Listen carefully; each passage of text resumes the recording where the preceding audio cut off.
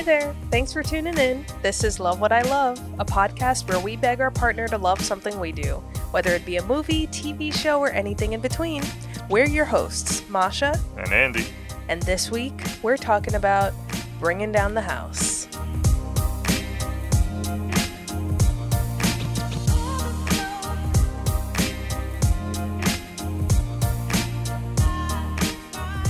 Yikes.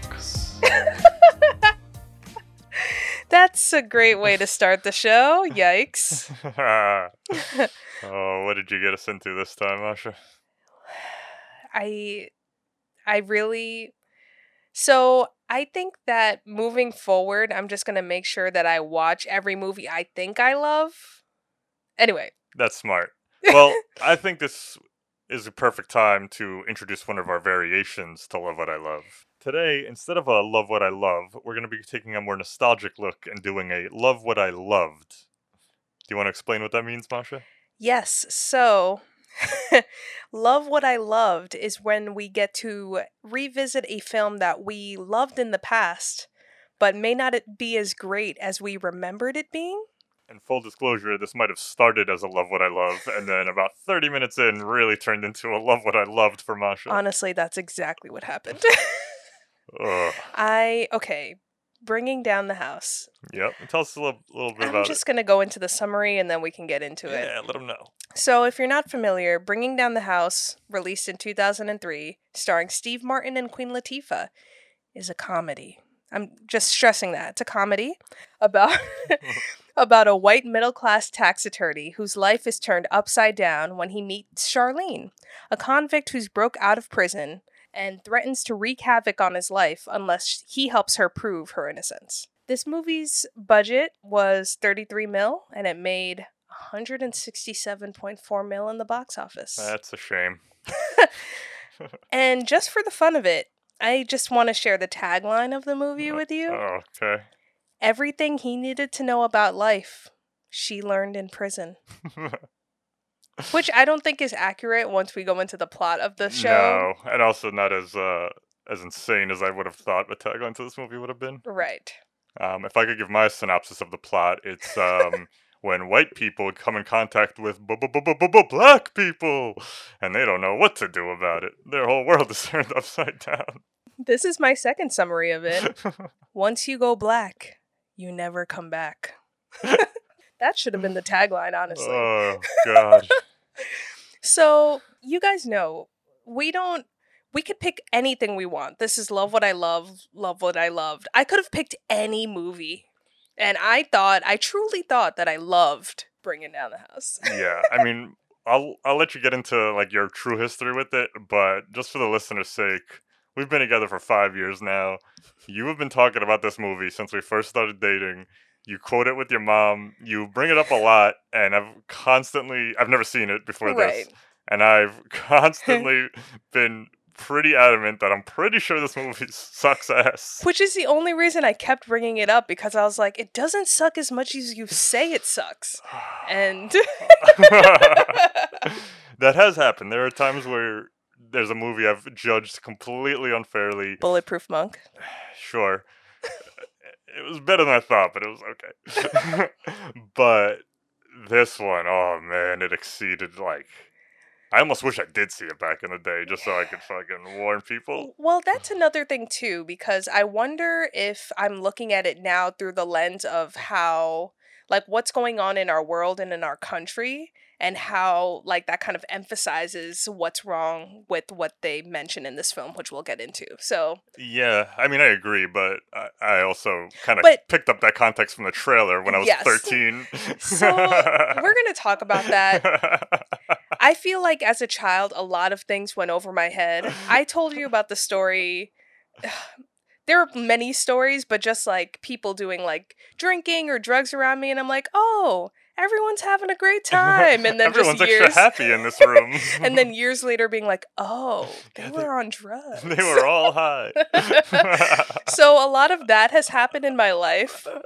So I'm like half surprised, but not that this happened, but like I'm actually kind of devastated. So you're telling me if I ever got into like a Walter White Breaking Bad crystal meth operation, it would take you about 3, 4, 5 years before you caught on? Oh, man. Oh, no. Man, some straight like you, giant stick up his ass, all of a sudden at age, 60, he's just gonna break bad? Well, anyway, so my relation to the film. Yeah. What do you remember about, I don't know.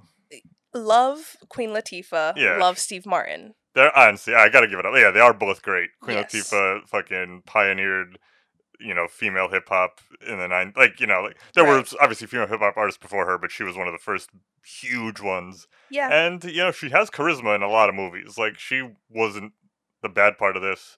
And Steve Martin, I mean, come on. No. He's great. Yeah, he's fantastic. And, my mom and I love both of them. And it's always great to see someone like Queen Latifah on the big screen, Mm-hmm. But yeah, love them. Watched it with my mom countless times. Like you mentioned, we quote it all the time. Did you see it in theaters, or did you just somehow you guys rented it or bought it for some reason because you saw her on the cover? I feel like I definitely did see it in theaters, but we have it on DVD and we watch that a lot of times. Yeah. Would always skip to my favorite parts. What were your favorite parts? Oh man, I had favorite parts. Anyway, yes, it was very quotable. And I had this vague memory of it being a movie that kind of challenged our thoughts of like Black people, you don't have to conform to whiteness to be great, despite the negative stereotypes that was reviewed that they went over in this movie. Yeah. For some reason, I came away with the message of being like, be yourself. I mean, it's technically in there because they wrote it in the last couple of pages of the script, but nothing in the movie builds to it. They didn't earn shit. It was... Yeah. So that was my takeaway from my memory of this movie. And after watching it with you, I kind of wanted to see if I was just, one of the few that thought about it like this, or if there are other people who actually enjoyed it too. To your point, though, I mean, the box office kind of proved that there were plenty of people who enjoyed this movie because it was a smash hit. Yeah. I think I read it was #1 for 3 weeks. It made Smash a lot hit. of money, Yeah. smash hit. I mean, you got a great cast. Okay, premise. Yeah, I guess just looking at it years later, I could tell how much I've changed as a person and how it's hitting me differently. So anyway, you get the gist of that. I'm wondering, what did you think, Andy, even though I know, generally speaking, how you felt? Yeah. Even though I love Steve Martin, growing up, anytime he would be on SNL, whenever I'd see the reruns were great. I loved, The Jerk is fucking awesome. Father of the Bride's pretty good. He's got some good movies out there. Three Amigos. But I remember even in this era, I was just not watching Steve Martin movies. Once the 2000s hit, I don't know. It was a mix of really old school, kind of physical comedy with, a lot of old timey jokes, which were kind of my favorite part of this movie. And then mixed with just sheer silliness. He kind of just got he was never an edgy comic, but he definitely got branded as a kid family friendly comic. So everything from this to Cheaper by the Dozen to the Pink Panther remakes, I just didn't see any of them. So yeah, I just kind of steered clear of Steve Martin in this time. That is hilarious because all those movies you avoided, I definitely watched. So I think when we say we love Steve Martin, I think we're talking about completely different eras. We are two wild and crazy guys. But yeah, I remember just seeing the trailers and just not being into it. It just seemed easy at the time. And I'm not trying to act like I was fucking mad smart. It wasn't necessarily that I thought I was too smart for the movie. It just seemed a little too... The funny thing is I didn't want to see it because it seemed too sanitized and too a little all right, it's a little family friendly thing where it's an easy plot that I could already understand. But little did I know, I mean, this was one of the fucking craziest movies I've ever seen. We'll get into it, but this movie wasn't safe at all. Right. Yes. So yeah, I just didn't see it, never thought I would see it, and then watched it last night. Yep. So, this movie was directed by Adam Shankman. We know him for very different reasons. Yeah. I knew him as a judge of So You Think You Can Dance. I watched that show a lot. Oh, that's funny. How did you know him? Oh, I didn't know him. I mean, I looked him up and I just saw like I've heard of the movies he's directed. Like, Okay. he did like The Wedding Planner with McConaughey and Love that movie. Walk to Remember with Mandy Moore, and then I think he seemed to be like Steve Martin's like go-to guy during this era because he produced The Cheaper by the Dozens and he directed the second one. Mm. But no, I didn't know who he was until I looked it up. So Yeah. his name meant nothing to me like at first in terms of like, oh, that guy. Right. But that's cool that I mean, I guess he has a dance background. Yeah. Surprised he hasn't does. made more dance movies, but He's produced on them. Like, oh, cool. I believe he's helped produce a lot of the like Step Up franchise movies. Oh, okay. Fun fact: he was an EP on What Men Want. I didn't see that. Yeah, me neither. Anyway, because of all the racial references that come up in this movie, I wanted to look up the writer. Yeah. He doesn't have many credits, Jason Filardi, but I wanted to see if you had watched or know of any of these movies. All right. Drum in 2004. Nope. Never heard of it. Gangsta MD. Oh God. Okay. I'm just knowing what he wrote with this movie. There's no fucking tact in that. Oh. Oh man. 17 again. This is starring Zac Efron. I know Heard it. of it, but yeah, never seen it. Back 9. Nah. Status update. Yeah, I got nothing. All right, I so got nothing on this you guy. don't know him. Anyway, we're going to talk about this movie. And if you don't know why we're, being weird, you will very soon. Why don't we just get into a spoiler-free discussion? Like you said, bringing down the house. It kind of starts off with a catfish situation where Steve Martin is, talking with this person he believes is a lawyer. He's also a lawyer, so he's kind of internet chatting with this girl. You can tell that he's embellishing some certain details. He's acting like he's younger than he is. Yeah. And all that to get this girl. And then, surprise, surprise, when she shows up for their date, it's Queen Latifah, who has been catfishing him from jail. She's been educating herself while she's behind bars, right? Because she wants to exonerate herself. And she's been trying to educate herself, and she's been joining lawyer chat rooms, and that's where she meets Steve Martin. Yeah. And she sends Steve Martin this photo that she claims she's in it, which she is. But, what he sees in the forefront is this beautiful, standard white woman talking to reporters, and that's who he thinks he's gonna be, and she's in the background as like getting put in a police cruiser. Exactly. Yeah. I remember finding that hilarious. My mom and I love that. Yeah, it's a joke. Oh God.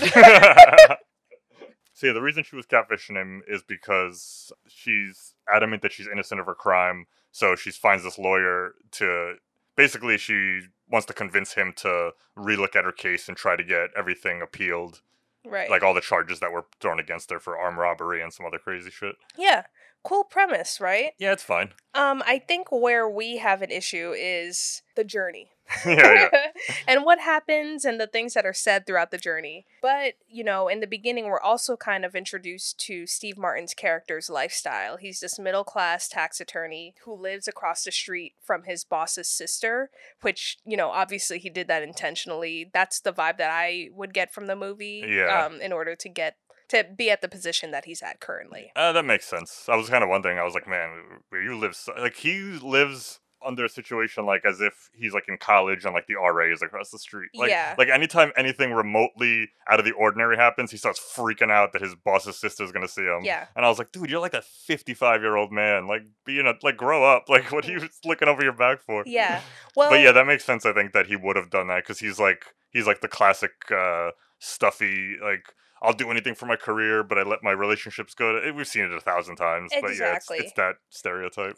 And what I got from a lot of the people and the white people in this movie is they cared a lot about their image, especially Steve Martin, like yeah. he's a member of a country club. He doesn't want to be seen with Charlene throughout the movie because she's black and people will have questions. And back then, like, I was like, yeah, I kind of went along with it. I don't think it's insane to make a movie about that. And Mm-hmm. I think if it was focused on that, it would make sense. I don't really generally think it's fun or really that helpful to, like, scrutinize art from the past based on the values that people hold today.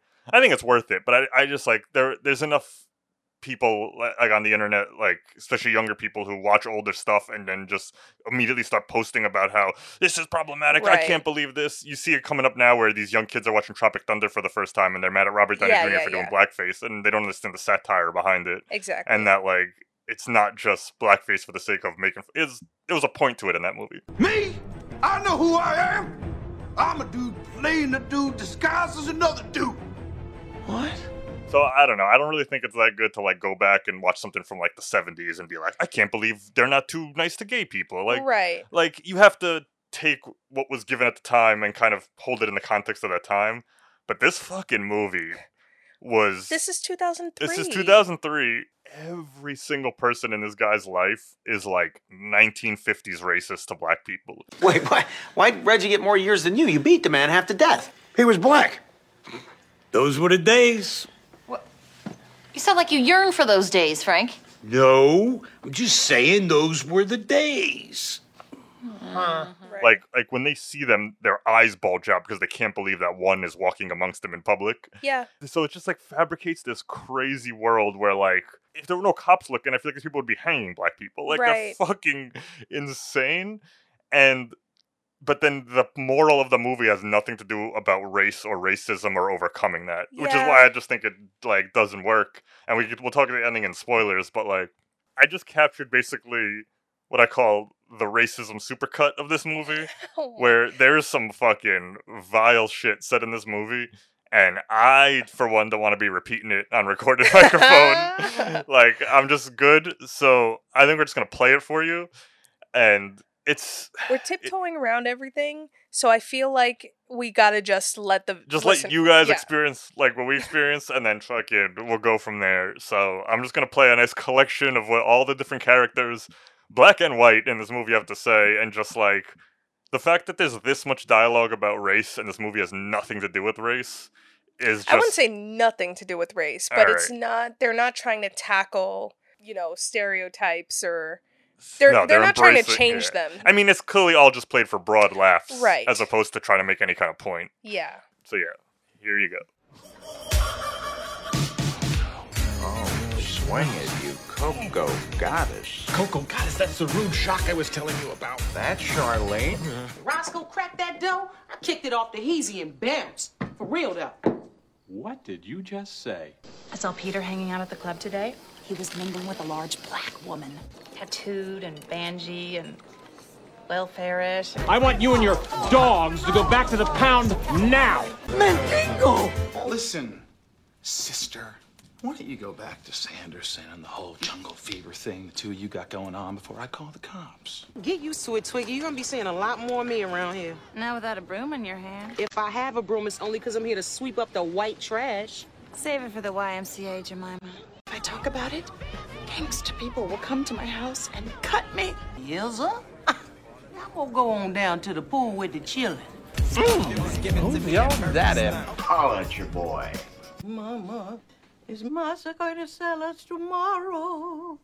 Yes, yes, yes. Now there's a second verse. If you'd like to join in the chorus. Ed, you can kiss my natural black ass. Oh, easy, homie. So this is a PG-13 movie. So you would think that it wouldn't be as bad as like an R-rated movie that has to do with this kind of subject matter, because generally you'd be hearing tons of N-words being thrown around and like racial slurs that can really make people uncomfortable. But because it was PG-13, they obviously like nobody ever says the N-word. Nobody ever says anything that like holy like when you just see it on paper you're like fuck, that's messed up. So it seemed like they had to get a little more creative to get around the censors. But in a lot of these instances, they're using these crazy outdated terms that are so fucking messed up. But because it's not like what you would think, like when you watch like a Tarantino movie like Django Unchained or something, there's horribly racist characters in it, but they're just dropping N-words left and right, left and right, left and right, left and right. Like you're almost desensitized to it. And then so when this came around, like fucking Betty White just says some shit at different times. I mean, I'll play it right here. Mandingo! I haven't heard that word in something that wasn't set in the 1800s in my entire life. Yeah. I found it ended up being like so much more offensive than if it was R-rated, in my opinion, because they had to get creative with these slurs and dig up these like old ass terms. Like, come on, calling her Jemima, and like there's so much slave jokes and massa jokes, and like it was just like, I was like, man, I would have just preferred if you all just called it the N-word for the whole movie. Like it would have been easier to fucking to understand. The neighbor was insane. Betty White's character. Oh my god. I was kind of, in my research, trying to find like some behind the scenes content of the cast talking about their roles, but honestly, I didn't get to do too much, but I mean, didn't find anything. Yeah, there's not really, no one's talking about this movie. Like, it made a lot of money, but it's not holding firm in the cultural zeitgeist. It's not the in-depth, I tried to look up stuff on YouTube. I feel like the only thing where you can get any more details of behind the scenes is, I know there's an audio commentary in the DVD, but there's no fucking way I'm watching this movie again, so that commentary will go unheard for the rest of my life. Oh, man. So we'll go into a more standard structure instead of us just complaining about how fucking racist this movie was. But just other things I didn't think worked was, like, right from the beginning, I know Queen Latifah is innocent and, like, we're supposed to be on her side, but, like, everything, like, if she really wanted this man's help, she's just fucking terrorizing his life. Yeah. She's, like, breaking into his house, like, just throwing house parties. Well, like, in her head, they've sort of developed this online relationship. I don't think so. They've been chatting for months. Yeah, under a catfish situation. I know, but, she's probably If you were getting catfished by some dude, and, like, you're talking to him, you think he's this dream guy, and then all of a sudden he shows up and he's nothing the way he presented himself, and now he just wants 1,000 things from you, you're gonna be like, get the fuck out of my life. I know. Like, we met online. Yes, but, she did ask him for, like, legal help, and he's like, whatever you need, like, in that opening montage of their online chats. So I just feel like they got to a certain relationship in their online chats that maybe she had a certain level of, like, comfortability with him. That obviously he's not going to reciprocate because but she knows, like, that's sociopathic behavior. Like, you can't, like, I'm just sorry. Like, the fact that we met online and met over chatting on OkCupid, if I misrepresented myself completely and then showed up to our first date and you're like, who is this? Like, this is nothing. He doesn't look like it's not the picture he sent me. It's not like he's nothing what he's like. And then all of a sudden I was like, all right, I've been tricking you for 3 weeks or however long we talked. So because I need you to go do this, you'd be like, yeah, you'd never talk to me again. I think you're projecting on Queen Latifah here because you like her. Like she should have came in hat in hand and been like, hey, and I know it's a comedy, so it's supposed to be played for laughs, where it's like, look how outrageous she is. Yeah. But, like, if you want me to believe it as a movie, she should have been like, look, I know I lied to you. Or at least, like, after the first couple scenes, be like, I know I lied to you. I'm truly sorry, but it was the only answer I could see. Like, I couldn't spend my life in prison. But, like, there was none of that. She just comes in and she's like, what's up? I'm sorry, I did the voice. Yes, Steve Martin and everyone in his life is horribly racist, and I'm fucking fuck them for that. But, like, I didn't see why he would want to help her. And it really came down to her threatening to, like, ruin his career and reputation for him to even say yes. Yeah. So it was like, I just had no sympathy. I guess towards the end, sure, she helps out the family, blah, blah, blah. It was kind of the formulaic comedy. Yeah. But, like, in those beginning scenes, I was just like, yeah, I wouldn't help her either. Like, I do remember having thoughts where I was like, okay, you kind of went a little too far there, Charlene. Like, I would have just done it this way. But yeah, you're right. I mean, having a pool party at his house to sort of convince him to, like, help her out. There isn't a person in this movie who isn't, like, the definition of a stereotype. There's not, like, a single black person who just, like, is going to the grocery store and, like, has a conversation. Like, everyone's got their fucking pants down. Like, and I know I think we're forgetting his secretary at the tax firm. She was black. Oh, I didn't even... I've watched this movie too many times. I even know what the extras look like. I didn't barely remember that he's a tax attorney. So just, like, all these scenes, like, they're all just supposed to be played for laughs. Like, I can't believe white people and black people would ever be in the same room. And it's just all the lazy jokes of, like, she hears him call her friends her dogs, and he says, get your dogs out of here. Right. And that, But I think, though, even though they are, like, kind of cheap, Steve Martin and Queen Latifah, I think, did it the best that it could have been done. I'm not going to lie. I giggled a couple times, but I think a lot of those, it was just, like, Steve Martin humor. Yeah. Which is, like, that kind of 70s wordplay, which we don't really see anymore because it's been done to death. like he's got the sister-in-law who's like always like gold digging these rich old men so she could sleep with them until they die and take their money. Mhm. And like he sees her in the office and like he's like, "Hey, who are you here to do today?" You know, Yeah. like that's a very old-timey joke, but Oh, like it's Ashley. Rodney Dangerfield style, like old style joke, and I dig those, but like that was most of the giggles I got out of it. You didn't love Eugene's part? Eugene Levy, he plays Steve Martin's best friend in the movie, who happens to have huge feelings for Charlene throughout the movie. Oh, don't you mean Jungle Fever, as the movie likes to call it? It's so funny because while we were watching this movie, at one point Andy was like, "They're gonna say Jungle Fever before this movie's over," and I was like, "No, they're not." In my head, you know. It took towards the end, but it came out. God damn it. Oh, forget the monkey noises that played when Queen Latifah was introduced in that one scene. Yep. No, that's in the montage we played earlier. The folks heard it. That even And caught yes, me by surprise. that is- Honestly, I don't remember and that is a real song. Like, it's not like they like mixed monkey noises for it, but like, come on. Mhm. I think it was chosen pretty deliberately. Yeah. Well, it might have been like one of those like we didn't think about this twice scenarios. You know? Sure. You think the editor was like, "Oh, let me put this track in." Yeah.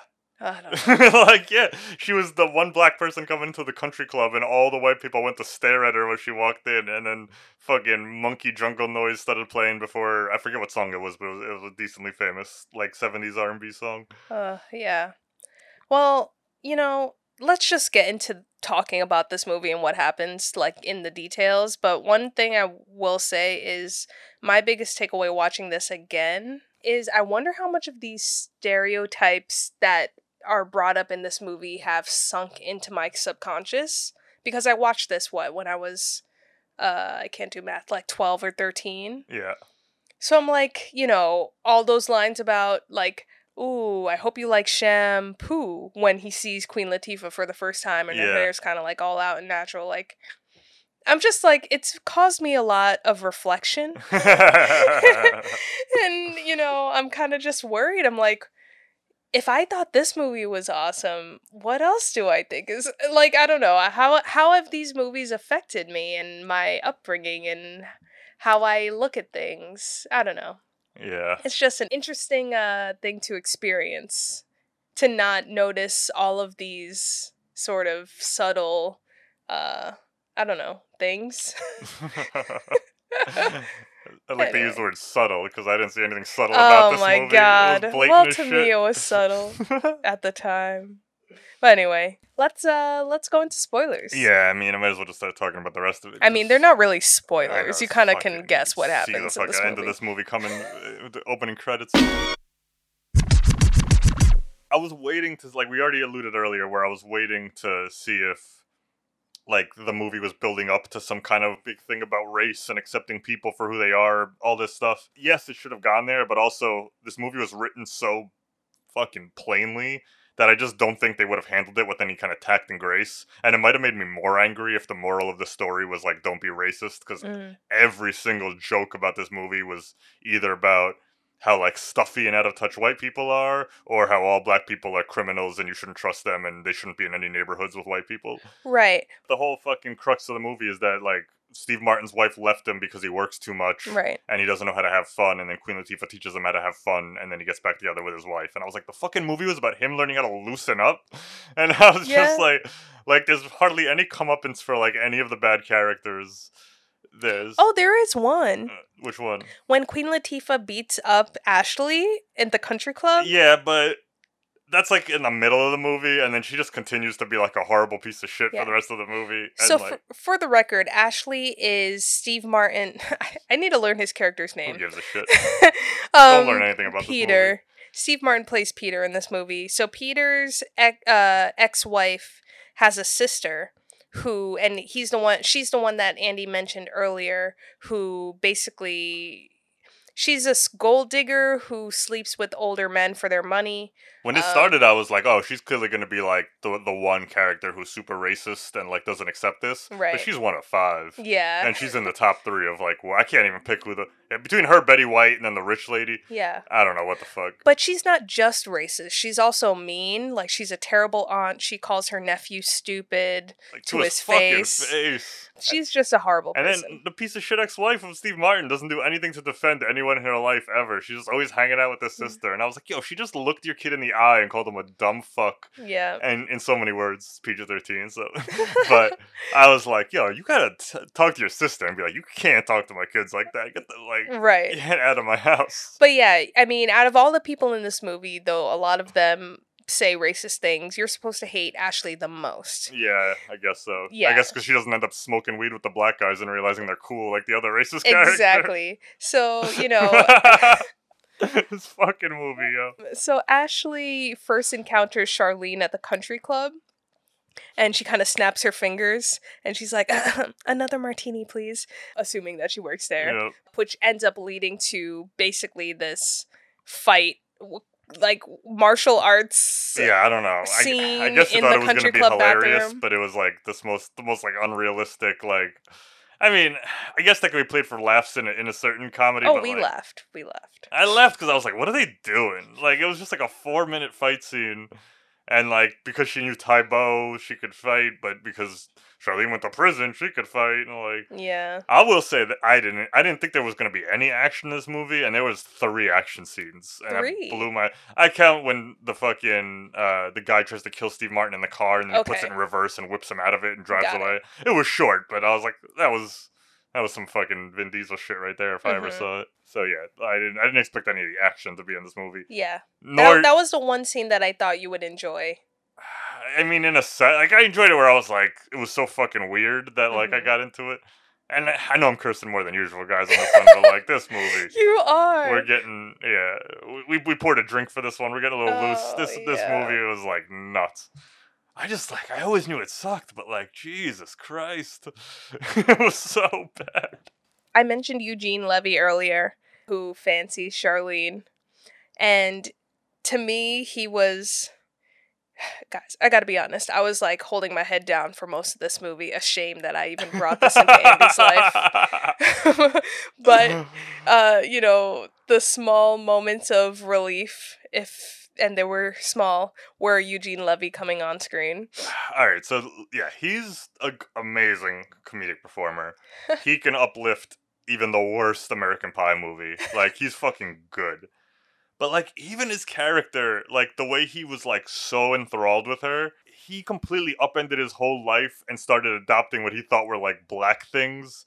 Like, it was just, like... I don't think he upended. I think he was just censoring himself until Charlene came No, into it's the not picture. the dirty... Like, he's dirty from the beginning. Like, in the very first scene, he's talking to Steve Martin, he's like, yo, how many girls you nailing? This and that. And already for dudes of their age, it was fucking weird. And also, again, before we get... How old are these people supposed to be? Like, how old is Steve Martin and Eugene Levy supposed to be in this movie? He's in his 50s. Both of them? Well, I assume they're around the same age, but Steve Martin is definitely in his 50s. Because he has that joke, like, he's like, 51, 57, whatever. All right. Both of them just seem too old for Queen Latifah, but fair enough. It was like, he just reminded me of those people who, like, they meet one black person and just immediately start changing the way they talk and the way they act, like, to... You know, like, he's just immediately, I put it in the fucking context, he's saying for shizzle and holla at your boy, and, like, nothing about him pre-meeting Queen Latifah indicated, like, he wasn't like, I love hip-hop music, like, it wasn't like he was already into black culture. You don't have to love hip-hop music to like a black woman. No, I'm just, come on.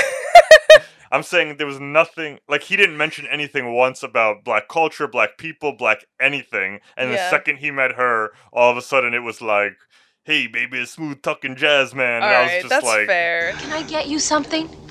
It's your mofo butter laying me to the bone, jacking me up. I'm sorry, I don't understand. Cuddy say can't hang. Oh, stewardess, I speak jive. Oh, good. He said that he's in great pain and he wants to know if you can help him. All right, would you tell him to just relax and I'll be back as soon as I can with some medicine. Just hang loose, blood. She's gonna catch up on the rebound on the med side. What it is, Big Mama? My mama raised no dummies. I duck a rap.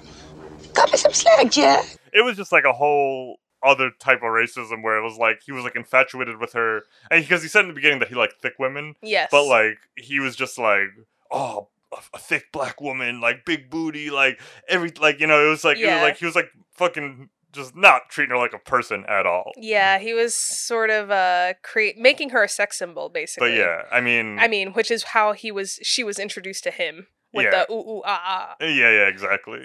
But like, so obviously, of all the different types of racists in this movie, I'll take 1,000 Eugene Levy's over this fucking goddamn old lady and fucking Rose from Golden Girls and Missy Pyle, the sister. Oh, and you love Golden Girls. That must have been hard for you. I mean, it kind of made me laugh. Like, I feel like ever since Lake Placid, in that movie, Rose played. Do you know Lake Placid? No. It's a giant alligator monster movie. It's a giant alligator that kills people. She was in a giant alligator monster movie? Yeah, and then you find out, spoiler, that she's the one who's been like taking care of the alligator. Like she found it as like a baby and then one day killed her husband by feeding it to the alligator, and then like it got a taste for human flesh, so she keeps trying to like lure people in to feed her alligator humans. And in that movie, she's cursing, saying "fuck" all over the place, like stuff we've never seen Betty White do before. And I think ever since then, the joke with Betty White has always been like, let's get her to say inappropriate stuff. It happened when she finally hosted SNL. At this point, probably half a decade ago, but it didn't shock me that it was like, ooh, let's get Betty White to drop the F-bomb and say like horribly racist shit. Like, that's funny because we know her as this sweet old lady. So like, even that, like, I was just like, yeah, they did it in Lake Placid. Like, you're not even original in that sense, movie. If I had a dick, this is where I'd tell you to suck it. So it didn't shock me. I was just like, yeah, this is what we do with Betty White now. We make her say inappropriate stuff because she's an old lady and it's funny. I see. But I do think Eugene like delivers his lines like he's a goddamn professional. Eugene Levy is fucking good. Okay, so throughout this movie, another subplot is that Steve Martin, his firm, is trying to get this huge account. There's this woman, Virginia Arness, and they're basically trying to get control of her assets to manage them. She's this huge client, right? And Virginia is this old woman who's inherited a lot of money, and she's from the South. And yeah, and her accent is rich. You've seen it in movies. oh! That's my impression. Why? I know. I can't do it because I fucking can't do any accents. I'll fucking play it right now. Now, there's a second verse. If you'd like to join in the chorus. Why is it in movies, ever since goddamn Gilligan's Island and before, is like rich a dialect? Like, it's like you get money and then all of a sudden, oh, you talk like this. Fielding Wellingtonsworth? Hello. Livingston Winsterford? Yes. Amelia Bedford Furthington Chesterhill? Good day. And James William Bottomtooth. Oh, no. Well, she's old school. She's like old. So I feel like she can get a pass. But it didn't even sound like a southern accent. It was like when you want to indicate like a snobby rich person in movies, you give them this accent, and I don't know if it's real because I've never in my life met someone who talked like this. She's old money. And, you know, Peter. Just call him Steve. Okay, whatever. You're like, these characters don't deserve names. As soon as we hit stop, all of this is coming out of my brain. I'm not going to remember anything other than don't watch this. I'm going to have one posted in my brain that says, if you ever think of watching this, fucking skip. And everything else is gone. Don't break up with me. Okay, so the point I'm getting at here is, you know, Virginia, obviously she's old school, but you realize how old school she is when she comes over to Peter's house for dinner. Yeah, the slave spiritual song that we played in the montage earlier. Oh my god. For the record, folks, I don't remember when, probably about a year or two ago, Masha pulled the scene up on YouTube. Yes, you did! I don't have this memory. I think you watched it yourself. She pulled the scene up on YouTube to show me just how funny this movie was after I was bashing it one random time when it got brought up. I don't remember this. And then even at the time, I was like, really? This is what's funny? And like, so it came back up. Continue. This was the worst part of last night. Well, first of all, Peter he just had to give her a maid outfit. Yeah, nobody in this world, because the movie tries to save itself in the end because she is a convicted criminal who escaped from jail.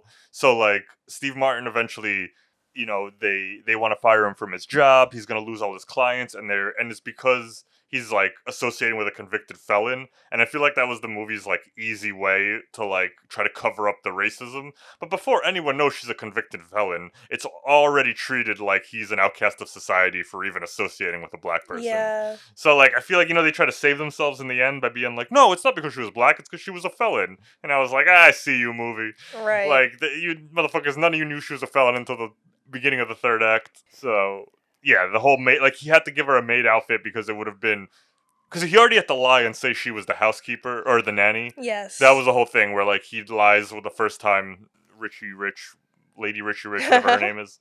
Arness. Mrs. Arness. Mrs. Arness. Mrs. Arness. The first time she sees Queen Latifah, she immediately goes like, "Who is your associate?" I mean, hey, she called her an associate. That's yeah. nice. And then he has to be like, "Oh, she's the hired help." And then, so on top of that, it's already lying that she's the nanny, but now he has to give her this fucking maid outfit. Otherwise, this lady wouldn't believe that the help could ever wear normal clothes. Right. Yeah. Leave the racist shit aside. Like, putting laxatives in the food. Like, are we done with that joke yet? Like, that shit. 2003. Put yourself in the time. Yeah, we've all seen Dumb and Dumber. It wasn't original in Dumb and Dumber, but Jeff Daniels' acting of taking a shit was so goddamn good that it was like the epitome of the laxative scene. Mm-hmm. Let's move on. We don't need to give people laxatives to watch them have to take it. And Maybe also, the audience of this film didn't see Dumb and But also, it didn't. In this movie, like in Dumb and Dumber, it had like repercussions. In this, like he just like leaves to go take a shit and then comes back. Like it doesn't play that much of a like. Well, I think the only thing it plays is if he were in the room, he would have turned that TV down immediately. That was saying that Charlene was a fugitive, blah blah blah. Yeah. But anyway, yeah, it doesn't really. It was it's tired, for the humor, tired for the jokes. laughs. Like he's like, oh, we got a shit now, and then he goes and shits. And, all right. And then he comes back and he's like, that was a big shit. So this is the point in the movie where, you know, Steve Martin's like, I'm not helping you anymore, kind of shuts her out, and Charlene's still like on the loose. But there's a turn of events where Charlene's ex-boyfriend, Widow, goes into Steve Martin's car and kind of like threatens him with a gun to his head and is like, don't mess with Charlene, man. Which was fucking retarded because he was nowhere near solving this case. He wasn't going to solve the case. Steve Martin didn't even have a fucking clue. I think Widow was just out of the loop, you know? I just was like, you just signed your, like, because Detective Steve Martin's on the case, so. Right. So this, you know... He's a goddamn tax attorney. What the fuck's he doing solving crimes? I mean, apparently a tax attorney is a criminal attorney. Oh, man. I'm quoting the movie here. I know. Hot take on the American tax system. Jesus Christ, movie. The real criminals are the bankers. Oh my gosh. This fucking movie is so easy to write. But anyway, it kind of leads us to the end scene where Steve Martin basically decides Is one step away from putting on blackface. Is that scene? You're doing a black voice and that's not racist? I'm just saying that's how black people talk. That's not racist. So you would do a black guy with a black voice, but not a black guy with a black face? I don't have a problem at all with doing a black voice. Doing a black voice, that's just an accurate I don't understand portrayal. that, dude. I'm just saying it's just about doing it tastefully, okay? Yeah, and you gotta make the lips funny. Whoa! No. What? They have to be funny. The lips It's not have about to be funny. outlined. It's not about being funny at all, okay? It's about oh my god! I'm getting pissed You off, can't do all the right? voice without the lips. Okay, all right, everybody calm down. Clearly, we're not going to come to any conclusions here today, so let's move past it. Let's do something else. Okay, right. It's the one thing this movie's missing. He basically goes to the club that Charlene tells him Widow hangs out at and, you know, finds these two guys leaving the club. Apparently, I mean, why didn't he just bring his own tape recorder? He just happened to come across these two guys, one who happens to have a tape recorder. Boombox that can also record. Yeah, like what was his plan before that? Yeah, that's actually true. Actually, I didn't even think of that because I thought he only bought their clothes. No, like that guy's holding it. Oh, because I wasn't paying attention. I remember questioning that as a kid, so That's that funny. came across. Yeah, what the fuck was this? Because he's like, I'm gonna go get a confession from him, and I was like, a confess? Like, I don't think With so. his titanium phone, maybe. This motherfucker buys a titanium phone. I was like, why'd they put that in the movie? I don't even know what that means. I've never seen a titanium phone in my life. And in looking it up. in 2003, like, you think flip phones are fucking made out of titanium? And I love how he goes, that was my $600 titanium phone. You can't even get the new iPhone for $600 right now. Can we just pretend we didn't watch this and just remember Bulletproof Monk. You chose this. You've made a list when we first started this podcast of potential movies. This was your second Listen, movie on the they list. don't need. No one needs to know this. No one needs to. That's an edit. No way. So Steve Martin gives these guys $100, or gives one guy $100, gets his outfit, his stereo, boombox, You think whatever. that guy goes home dressed like Steve Martin, or he goes home in his drawers? I think he goes home as Steve Martin, like in his clothes. Knowing this movie, he would have been like, I'm not wearing white people's clothes, that's crazy. And then he would have walked home in his underwear. So that leads us to Steve Martin going into a club, which means there's dancing. Well, yeah, because, luckily, thank God earlier in the movie, Queen Latifah, as the black person, teaches him how to dance, because that is ever so important. And it's like that never happens, you know? Anytime I've ever hung out with a black dude, at no point during the evening has he tried to teach me how to dance, you know?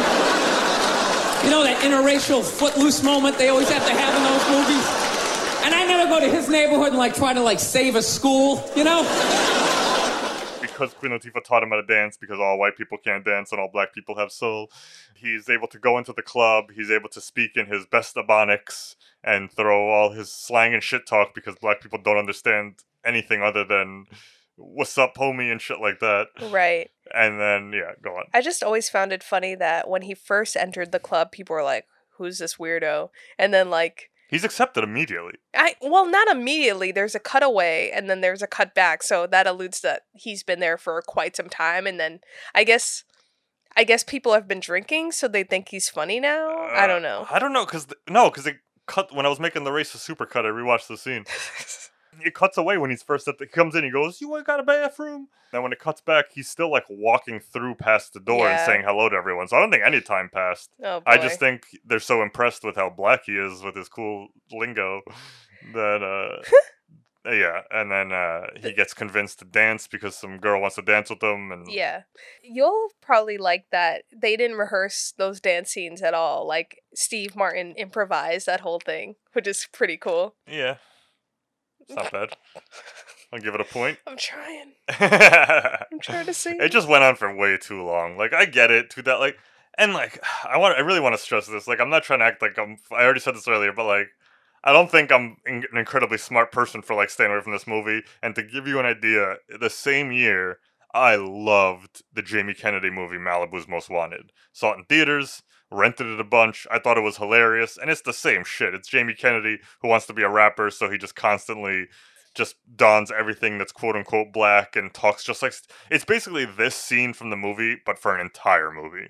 So it's Steve Martin wearing all his fucking Allen Iverson shit or whatever the hell he was wearing and talking in his non-existent voice, and then that's Jamie Kennedy, blah, blah, blah, blah. Yeah. So a bad movie. It's never going to be on this podcast, look, goddamn, I'll tell you that much. Don't be hating. I fucking loved it because I loved rap music, and I thought, I was like, oh, look, this white guy likes rap and this and that. So, I was watching bad movies too at this time. So I just want to preface that I'm a fucking idiot. This isn't me talking out to nobody. I love how we just introduced this version of Love What I Loved, and you're like, yeah, I'm not going to talk about any of the crappy movies I love like Masha did. No, I'm going to save it. I'm going to save it for something like Half-Baked or like that's not a good movie, but there was a point in my life where I loved that movie. Uh-huh. You know what I mean? And at this age, I can't really watch it and be like, "Oh, look at the quality." But I can relive my laughs when I was younger. Right. So something like that will be on this, but no, not Malibu's Most Wanted. Okay. That was I loved it at 13, I grew out of it at 14 and a half. And it was... So yeah, Steve Martin's doing his slang and shit talk, fucking walking around. Yeah, and at the same time, Queen Latifah and Eugene Levy's character go to Mrs. Arness and kidnap her dog, William, to convince her to not loot. I do find it funny that she, in order to prove that she doesn't commit crimes, she just commits a million crimes. She just comes in and steals her dog, and I was like, yeah, you're not going to prove you're a good person. Oh, it's so true. Can I also say, when I was looking at the I quickly glanced at the Wikipedia for this, and, the movie won fucking Teen Choice Awards and all that other shit, just nonsense. And I didn't check anywhere other than Wikipedia, so I might be wrong, but it did say that Queen Latifah won an NAACP Image Award for her performance in this movie. What? But this is 2003. It's not like we haven't had. I don't know. I don't know. So Steve Martin's in the club. Fucking, he gets into the back room with Spider. What's his name? Widow. Widow. Gets in the back room with Widow. You know, I want to meet Widow. You know what I'm saying? You know, in order to ingratiate himself, he starts playing a rap song and raps along to it. You know, Yeah. At least it doesn't work. Yeah. It's not any rap song. I noticed in this time around the lyrics. Did you pay attention to the lyrics? No. It was, you think you could get away with it. You think that you don't have to ever quit. Oh, this movie's But smart. it's almost over now. Psych. God damn it. Fucking, he frames this guy, he records him giving a confession, and then the third action scene of this fucking comedy breaks out, where Queen Latifah starts fist fighting her ex-boyfriend Widow. And, like, I do find it funny that, like, in most movies, especially around this time, you weren't really gonna have men full fist clocking women in movies. But, like, I feel like because Queen Latifah's, like, a bigger girl, they were like, it's fine. Like, she's not a dainty, she's not a real girl because she's not small and frail. Like, because she's got a little weight on her, all of a sudden she could take a fucking full punch from a man. Right. This is also the scene where Mrs. Mrs. Arness, I guess, learns to not be racist because two black guys offer her a joint and she gets high with them. Right. And then she realizes that black people are pretty cool. Maybe this movie was just trying to prove that weed can, you know, solve racism. That's what it was trying to do? No. My takeaway Weed from is the solution. Yeah, my takeaway was that racism is pretty cute. That's what I got from this movie. Was that, oh, isn't it adorable? I know the lady who plays Mrs. Arneth. I don't know why I keep doing that list. I don't know. Was that it's in so the movie? funny. I don't know if it was. It's just fun. Mrs. Arneth. Fair enough. She was in another movie that my mom and I also watched. By the way, I keep saying my mom and I, so I'm an only child raised by a single mother. We watched a lot of movies together. I don't know if we prefaced this. I feel like we said it at some cool. point. All right. For first-time listeners, yes. We got you. We got you covered. Nice. So, Queen Latifah, like you said, is fighting Widow in the club, right? And they get into a position where Widow holds a gun on her and shoots at her. Well, shoots her right in the chest. Yeah. And then I was just like, fuck you, movie. Like, you're not earning this right now. Like, I'm not gonna sit here and be like, oh, Queen Latifah! Like, if there's no way this movie was gonna end with her bleeding out on the floor and dying. It just wasn't gonna happen. I mean, her Steve Martin's titanium phone saved the day because she put it in her chest, like in her bra. Oh, so this movie's smart. All right, listen. I said 15 minutes in, I have another idea for a movie. I spent $2.99 to rent this movie. We were gonna watch the goddamn thing. I'm so embarrassed. Oh, anyway, whatever. I still love Queen Latifah and Steve Martin and Eugene Levy. Oh, this is on my Google receipts for the rest of my life that I rented this movie. I saw that the comments on the movie on YouTube were conveniently turned off. No, they do that for all their movies. All right. You are right, but shall we move on to best worst now that we've gotten all of this out of our system? Hang on. I just want to talk about after he proves she's innocent, her and Eugene Levy live happily ever after and get together, and then Steve Martin makes up with his wife because he quits his job to start his own firm, and then, finally has time to dedicate to her. Right. And I just thought it was hilarious that if she thinks now that he's starting his own firm that he's going to be working less, she's out of her goddamn mind. Right. Like, I was just like, you know how much more work that is? Like, he was just a tax lawyer for a big firm. Like, now he has to build a firm from the ground up, and she thinks because he threw his cell phone out the window when he got a call that he was going to not be working 20... I was like, he's going to be doing 30-hour days. It's impossible. That's not even possible, and he's going to be doing it. Yeah. I don't know if he's just banking on, having that one client, Mrs. Arnez. Multi-billion-dollar client. But I don't know. Yeah. I just found that funny where she was like, finally, you quit your job. You have more time for me. And I was like, yeah, to start his own law firm. Oh, it's so true. That's all I wanted to say. And the son was played by that kid from 2.5 Men. I thought that was pretty funny. Oh, yeah. You know about that kid? I I mean, what should I know about him? I know he was on 2.5 Men. Yeah, but like I didn't really watch this show, but I saw some guy on YouTube was like kind of chronicling like the end of that show, and before it might have been after Charlie Sheen left, he got like into this like I don't want to call it a religious cult, but like this extremely religious organization, and then he started like putting himself online with his like people like talking mad shit about 2.5 Men, calling it like Satan's garbage and like true filth, and like begging people to not watch it so that it could get canceled. And then he eventually like quit the show and walked off. And then I'm pretty sure this whole religious thing didn't even work out because he ended up coming back for the last episode. And but it's just like, yeah, he went through some like, I guess from being such a young star and being on TV for his entire life, he kind of went through a little bit of a crisis as he got older. Whoa. And I don't think he acts anymore. I might be wrong, but because I already knew that, I kept thinking that with this movie where I was like, man, this kid he's got a ride ahead of him. That's crazy. I had no idea. Yeah. What? I'm gonna look that up later. I forget. His name is Angus. Angus Jones, maybe. I don't remember. I knew the girl, the daughter, who plays his older sister, Kimberly Brown. Mm-hmm. She was like a huge like teen star. I remember her from the Halloween movies on Disney Channel. They're called Halloween movies? Or Halloween. Wait, what? They're called Halloween? Halloween Town, Oh, sorry. there you go.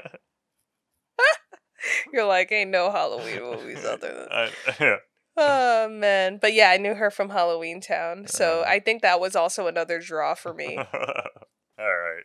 I ain't got nothing else to say about this shit. Let's go to best worst. Oh, my God.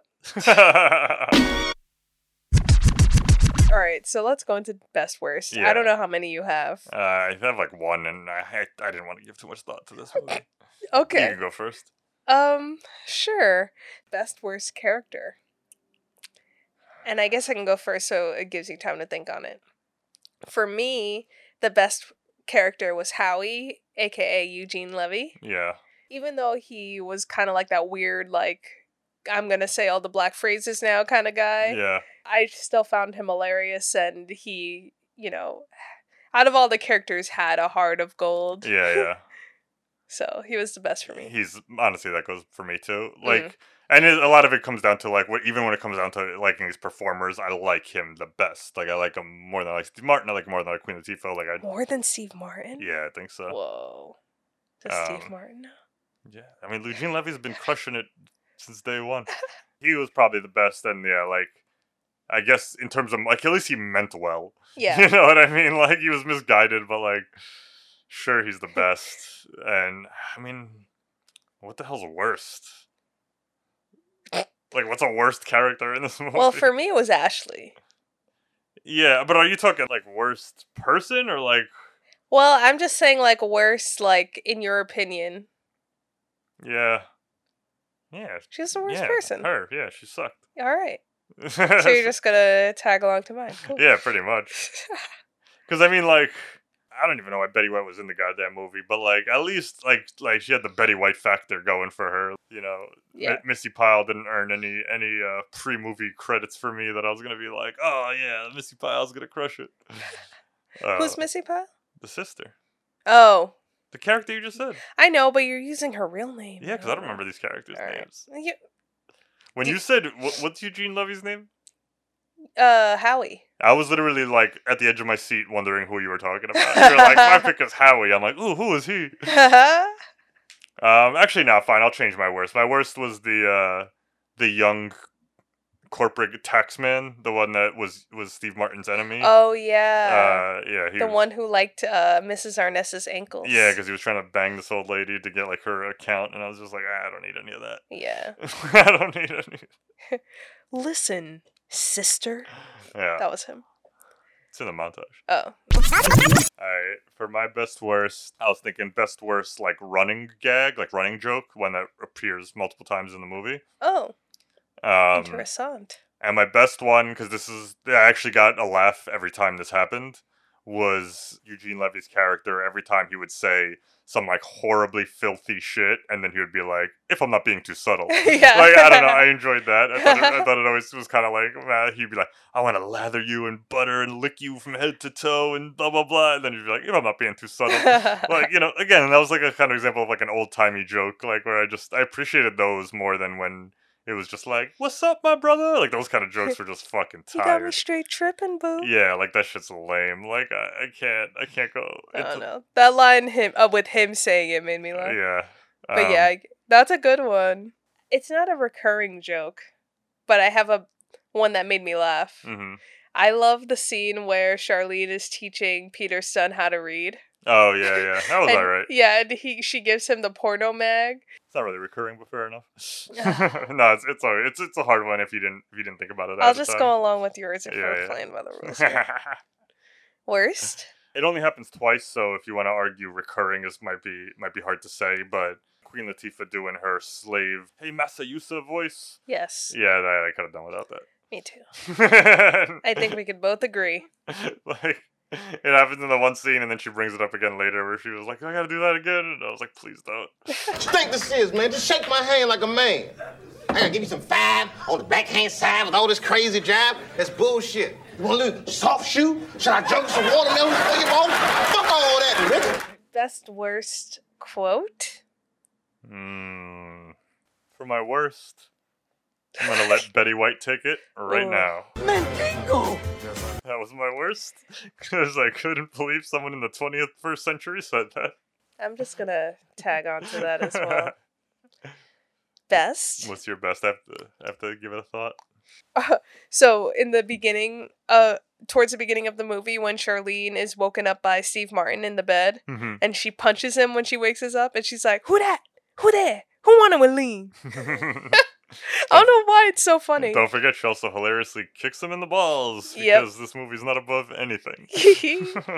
I think that'll be my best because Alright. it brings good memories. Well, I'm piggybacking off of my recurring joke, and if I'm not being too subtle, is my favorite line in the movie. Yeah. Oh, Ashley, who are you doing today? Yeah, that's pretty a good. Yeah, that's a pretty good one too. Cool. That's all I have. Yeah, so I can just move over to beyond the credits for this one. So, we're at Beyond the Credits. This is where we like to theorize what happens to our characters after the credits roll, and where their lives go from there. So, obviously, Eugene, Levy, and Queen Latifah's characters are still together. Yeah. And that's probably as much as we care about. But even that, man, that age difference just seemed weird. Like in that last scene when she gives him fucking Jamaican beads or whatever. What is it? Jamaican dreads? What are they? They're just braids with beads on them. But what they call They're them? cornrows. They call them Jamaican something. Yeah, they do. I don't remember what they call them. Well, anyway, she gets some cornrows and shit, and I was just like, man, you are too old for any of this shit, Eugene Levy. It's Eugene. Yeah, they're together. I don't know. I still stand by my point about starting the firm. I kind of feel like Steve Martin's wife's gonna leave him again. If we're going unrealistic and kind of getting out of the romanticizing of learning lessons and all that. Yeah. I think they're gonna be good for like 6 months. Like he's gonna put in a true effort for 6 months. You know, be there for the kids, take them to Hawaii, whatever the hell they wanted to do, and that's just like the daughter. She's gonna be a mess. I don't think she learned anything. she gets caught at one point going to a party. You know, she's like 14. Was she 14, 15? 15. She's 15. She's going to a party with like drinking and shit because she likes the boy there, and then she almost gets raped. And then Queen Latifah comes and like saves the day. And then like it's played for laughs where like Steve Martin goes to have a sit down talk with her like a father's supposed to, but then he wants to be the cool dad, so instead he like high fives her and goes like, "What a night!" And I was just like, that is bad parenting. Like I think he's planting seeds in that little girl's head where she's just gonna go down a degenerate path. I don't think so. I think she learned her lesson. Learned what? That if she fucking breaks every single rule, she's gonna get a high five from her dad? Well, at least she said after that, she gave him a hug and she was like, "Oh, I can tell you everything now. Like, at least he will know that she's going to be open with her moving forward." All right. You could tell someone you're pregnant, but you're still pregnant. All right. Listen. I don't know. I feel like there's not much to go beyond here. Like, it ends how it ends. There's nothing in this. And I don't think it deserves a sequel. Absolutely not. But I wouldn't mind seeing, All right, how about this? Sorry, you can finish your thought. I wouldn't mind seeing Queen Latifah and Steve Martin in another thing together. Well, how about this for fun? You have to come up with a sequel. You got hired to write one. $5 million, whatever the hell. You gotta come up Bringing with a Down pitch. the House 2? You gotta come up with a pitch. What happens in Bringing Down the House 2? Oh boy. And just think about all the bad comedy sequels we've had where they have to rehash shit. Oh my god. I mean, I'll go. Okay. Alright. Clearly, Widow gets out of jail. He fucking, Queen Latifah finds out. Then he's on after her, and then somehow she goes to Steve Martin for help for some reason, and then the two of them get on the road to get away from him, and then it's like some weird road movie where they go to all these racist states. And then the fact that there's a black person and a white person together, they deal with all the same scenarios from this first movie. Bam, bad comedy sequel. Mint it and print it. Hilarious. I think my sequel would be circled around Eugene and Queen Latifah. Maybe they're getting married and it's just all of these people in their lives coming together, and maybe it's like a relative staying at their home situation, and that's like bringing down the house. Like maybe it's my big fat black wedding. Exactly. I think it's that. That's a totally other viable route. I was thinking more like Green Book with meets Bringing Down the House. No way. Where they drive around through the South. But because they don't tell you what state this movie takes place in. But it's California. Oh, it's California. Yeah, so they're in California, and everyone acts like it's the fucking antebellum South. So I want to see what happens when they go to the South, because if 2003 California is that, the South must be fucking apartheid. Like it's got to be the worst shit. I got to see this movie's universe version of the South. Ooh, that's fun. We should come up. We should pretend that we're forced to make sequels for other movies. I like that a lot. That was a good one. Oh, Andy, with your smart thoughts. Yeah, that's a cut. So we're at the finale here. We broke this movie down as much as it could be broken down for us. I think we had a longer conversation than the pitch fucking script when they were writing this movie. I think we thought about it more than they did. Oh God. But anyway, and I don't like I wanted to start this podcast and call it "Love What I Love" so we could have a positive show where we really talk about we're sharing the things we love, so that way it's good. There's enough negative bad movie reviewers out there. Some are fucking great. I'm not trying to discount that, but I find a lot of cynicism out there on the internet, especially on YouTube and in podcasts. So we didn't want to have one of these bad movie podcasts where we take it to Hollywood and this and that. Making a movie is so fucking hard. Mm-hmm. Getting a movie made, getting it from script to page, casting, getting the shots, getting to editing, that is a feat. Any movie that is completed is a feat. But for this, I can't with this movie. I just don't like it at all. There were 2 times where they tried to do these long artistic takes. The very first time when Steve Martin's setting up the house for the date before he knows it's Queen Latifah. It's this long uncut shot that's and I was like, man, you're wasting a dolly. You're wasting a steady cam operator's job right now. And yeah, I was just we don't need these artistic shots in this movie where it's as vapid as any. It's as thick as a piece of paper. There's nothing to chew on in this movie. Oh man. So I was just man, good for the camera operators. They got some practice. You know what I mean? For the next feature they worked on, but ugh. I love that you made that point, and I'm so sorry. Again, this is why I need to make sure I watch movies at least a few months in advance before pitching it for this podcast, because I need to make sure that Masha loves it now. you know? And even though I said that, don't worry, there will be certain episodes in the future that I want to do with the Love What I Love brand, because not only do I want to do Love What I Loved and do a nostalgia, but I think Like What I Like is a very viable option, because you don't have to always love every single movie. You could easily like a movie you want to share. And on very special occasions, we will also be doing Hate What I Hate, where the whole point is to really just have fun with a movie that we think is trash. When we started this, we didn't think it was going to be like this. Right. So we're going to classify this as a Loved What I Loved, but yes. So I feel like I already know the answer to the ultimate question. What's the question? Do you love what I loved? Hell no. There it is. I didn't like this movie at all. And if it wasn't for how like all the fun that I had last night watching this was looking at you and seeing how embarrassed you were. You had your hands in front of your face for like 40% of this movie. I've been in a relationship with you for 5+ years. I've never been so embarrassed. This is including first dates, everything. Holy shit. So embarrassing. Well, since this is Loved What I Loved, you did love this at one point. So let me ask you, do you love what you loved? I don't love what I loved. I feel like I'm at the point where it's more of the memory of watching it. But yeah, I'm not going to pop this movie in anytime soon. Oh, what a show. Oh, amazing. Thank you for listening. Really, thank you for listening if you've gotten this far. And normally I love to tell people that our show works better when you've seen the movie. You don't need to watch this one.